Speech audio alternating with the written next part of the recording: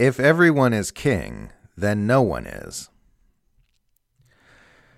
The concept of wealth hoarding has gained traction in the wake of the Occupy movement and the Bernie Sanders presidential campaigns. The idea being that billionaires are amassing treasure like mythical dragons, in the same way someone with a hoarding disorder amasses newspapers or clothes. It's an understandable way of looking at the problem.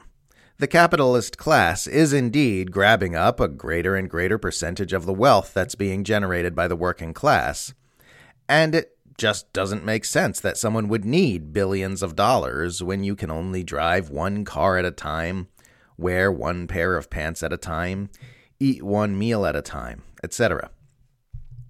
For normal people, the idea of wealth is associated with security, so once your family's needs are met and their future is secure, it's hard to understand the impulse to keep amassing wealth far beyond that point without it being driven by some kind of compulsive neurosis. The fact that they pour so much money and energy into manipulating political systems to ensure they aren't forced by taxation to share more of their wealth with the public makes them look even more like compulsive hoarders. But this notion of vast wealth as a hoarding behavior misses the mark. And no, it isn't because billionaires are awesome, beneficent job creators whose wealth is being used by banks to grant people loans for homes and businesses and making the world a wonderful place to live.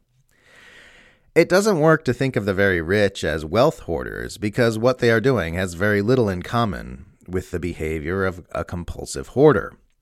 A compulsive hoarder gains nothing from their behavior, which generally ends up being self-destructive and socially alienating. It costs them everything and gives them nothing. Their behavior is born of neurosis, and it is entirely irrational.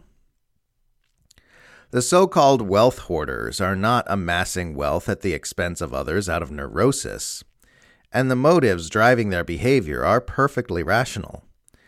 They're just a lot more depraved and a lot more uncomfortable to think about. The ruling class continually extracts wealth from the public, not so that they can become wealthier than they already are, but to keep the public from having that wealth. They're not worried that they'll be unable to support their needs in the future if they don't extract another $1 billion. They just understand that the wealthier everyone else gets, the less their own wealth matters. They're not wealth hoarding. They're wealth obstructing.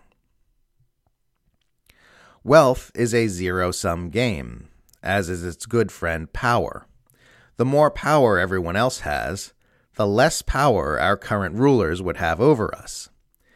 This is why so much energy goes into ensuring that votes have as little effect as possible on the operations of the state, and making sure everything stays the same no matter what the public wants.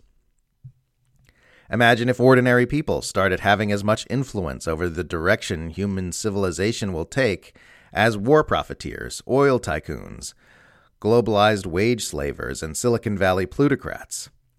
Imagine if the working class had enough disposable income to begin funding grassroots political campaigns, building their own media networks, or even funding think tanks and NGOs to advance their own interests like plutocrats do today. Imagine if everyone could afford to work less and relax more and finally start learning about what's really going on in the world. Wealth is meaningless if everyone is wealthy. Power is meaningless if everyone has power.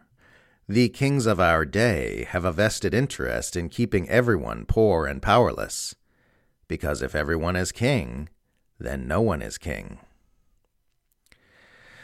This is why our status quo systems work the way they work, and this is why you see a convergence of interests from such groups as corporate plutocrats, plutocrat-owned politicians and media, the arms industry, and military and intelligence agencies.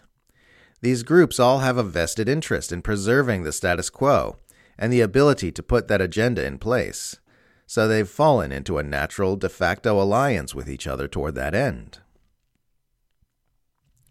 It's why we've seen a historic upward transfer of wealth during the COVID pandemic, with billionaires raking in trillions while ordinary people struggle with unemployment and soaring prices.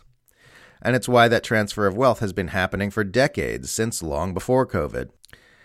In a system where money is power and power is relative, a ruling class naturally emerges, which needs to suppress the wealth and power of its subjects in order to continue to rule.